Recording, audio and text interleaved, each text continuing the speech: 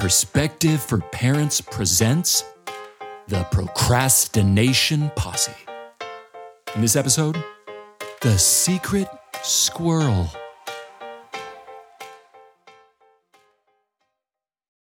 The Secret Squirrel. This small, cute, and tight-lipped member of the Procrastination Posse operates in a much different way than the other members. I guess you could say this character is a different animal altogether. This is because the secret squirrel attends to and advises on a different type of procrastination. Now, let me explain a little bit. So, for the most part, in this series, I've been addressing the type of procrastination that has to do with starting, continuing, and finishing tasks. Tasks that have a deadline. With these deadlines being set by an outside body or person. And because these deadlines are set by another, they are then known to another. The secret squirrel doesn't intervene in our lives with these deadline types of tasks. Instead, the squirrel climbs up our awareness tree when we think about an aspiration or goal that we want to achieve for ourselves, but have not yet shared with anyone. The squirrel has a simple goal when it comes to your goal, and that is, let's keep this just between you and me. Let's keep this a secret. The squirrel's reticent recommendation will be to not involve anyone else with your intention, not even the other members of the Procrastination Posse. This is because the secret squirrel wants to influence insight. An insight to keep your goals out of sight, because it knows that this secret approach to achievement will result in continued procrastination on the things we want the most for ourselves. Here are a few of the secret squirrel's signature sayings. Psst, let's keep this a secret. And this grand plan of yours should not be shared. And also, this thing you want to do is so special that it should be kept secret. But this is your personal dream. Therefore, keep it personal. And finally, something this important is best kept secret. So let's now take a look at the secret squirrel's go-to tricks. This quiet and convincing member of the posse knows that the likelihood of procrastination is greatly increased when no one is aware of our grand plans. The squirrel knows that we are a social creature, and that us having some social accountability could screw with its plan of procrastination. It capitalizes by keeping things confidential. The squirrel encourages secrecy by pointing out that other people may judge you or think that you're incapable of achieving your inspired intentions. But the secret squirrel isn't just limited to focusing on the haters. No, the squirrel will also point out that if your secret were to be shared with someone who is non-judgmental, someone who believed in you and your ability to achieve, well then, they would probably be problematic and that they would put pressure on you. And pressure, the secret squirrel argues, is unneeded and unhelpful. So the squirrel breaks its brief suggestion of secrecy into two arguments. Those being, sharing your goal with someone will result in judgment or unwanted pressure. The secret squirrel's trickery can be effective due to how it views and defines pressure. It looks at pressure with a pessimistic perspective and defines it with the most dissenting and demoralizing definition available. If you dare have the audacity to think of pressure as a positive, well, the squirrel will put down its acorn and pick up its Merriam-Webster dictionary. That tiny, adorable little leather-bound dictionary.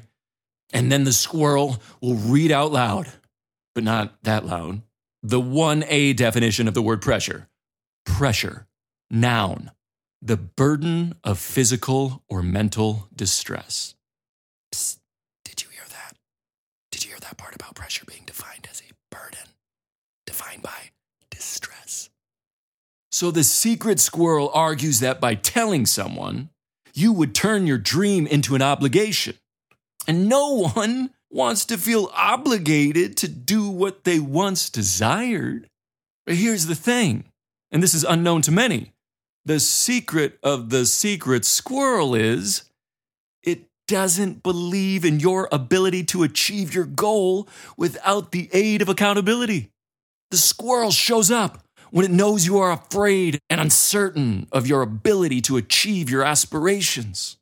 But now, if you suggest that because no one knows about this goal, you should probably create a self-imposed deadline for yourself, the secret squirrel will insist that this is a bad idea because it has read in depth about something called Parkinson's Law. Parkinson's Law is the adage that work expands so as to fill the time available for its completion. The squirrel knows that without a deadline, there will be no urgency, and you can continue to tell yourself, or lie to yourself, that you will get to that goal in the future. If you disagree and try to argue that deadlines can be a good thing, the secret squirrel will claim that you can't put a deadline on something this important, but it won't stop there. It will use etymology to trick you into not setting a deadline. The secret squirrel will try to get you to see deadlines as being a grave danger to you by sharing the bloody history of the word deadline. Did you know that the word deadline has been in use since the 1860s with the harsher definition of a line drawn within or around a prison that a prisoner passes at the risk of being shot? Yeah, the word comes from an actual line drawn in dirt that, if passed, would result in death. And by the way, who knew this animal was such a history buff? Now, to summarize its tricks, I'll say this. The secret squirrel is well aware that not having a definable deadline, combined with the fact that no one even knows, that these influential ingredients will invite procrastination. Okay, let's now look at some tactics to overcome the secret squirrel. For starters, tell someone. Research shows that we instinctively want to be respected by the people in our lives, and that by telling someone you respect and trust about your goals, you're much more likely to reach these goals. We are a social creature, and creatures known as people hold us accountable.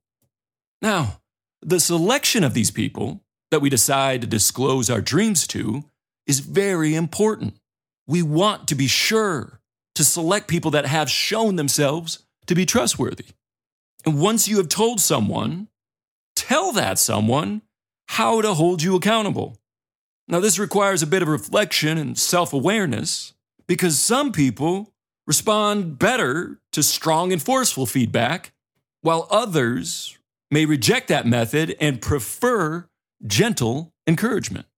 For most, the sweet spot of the feedback is located at the intersection of accountability and compassion.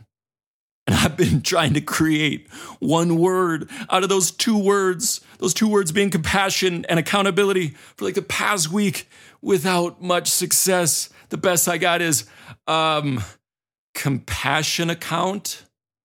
Ability, yeah, it isn't good. So yeah, if you can think of a way to combine those two words into something that a human being can say, please let me know. But back to that personal preference. Some respond better to a little more compassion in their cocktail, while some prefer a little more pressure provided through accountability. That's right, pressure can be a good thing. While the secret squirrel wants to look at pressure as a thing that will burst a pipe, remember, the squirrel thinks your goal is a pipe dream? You can quit all the talk of pipes by reminding the squirrel that pressure is what creates a diamond. No pressure, no diamonds. I also like the saying, pressure is a privilege. Because it is. It means that you care about something. something difficult. It means that you're attempting something that isn't easy, that has an unknown outcome. Pressure means that you're on your edge, you're leaning in and focused on growth. I remember when I was working with a middle schooler a few years back, and we're having a great conversation about this idea that pressure is a privilege. And I said some version of, if someone doesn't feel pressure on like a monthly basis, well then, their life is lame. And the young man agreed and laughed, but turns out his father didn't agree. Yep, this young man went home and immediately asked his dad, hey Dad, do you experience pressure on a monthly basis? And then his dad said, no. To which the boy responded, oh, well then Nick says your life is lame.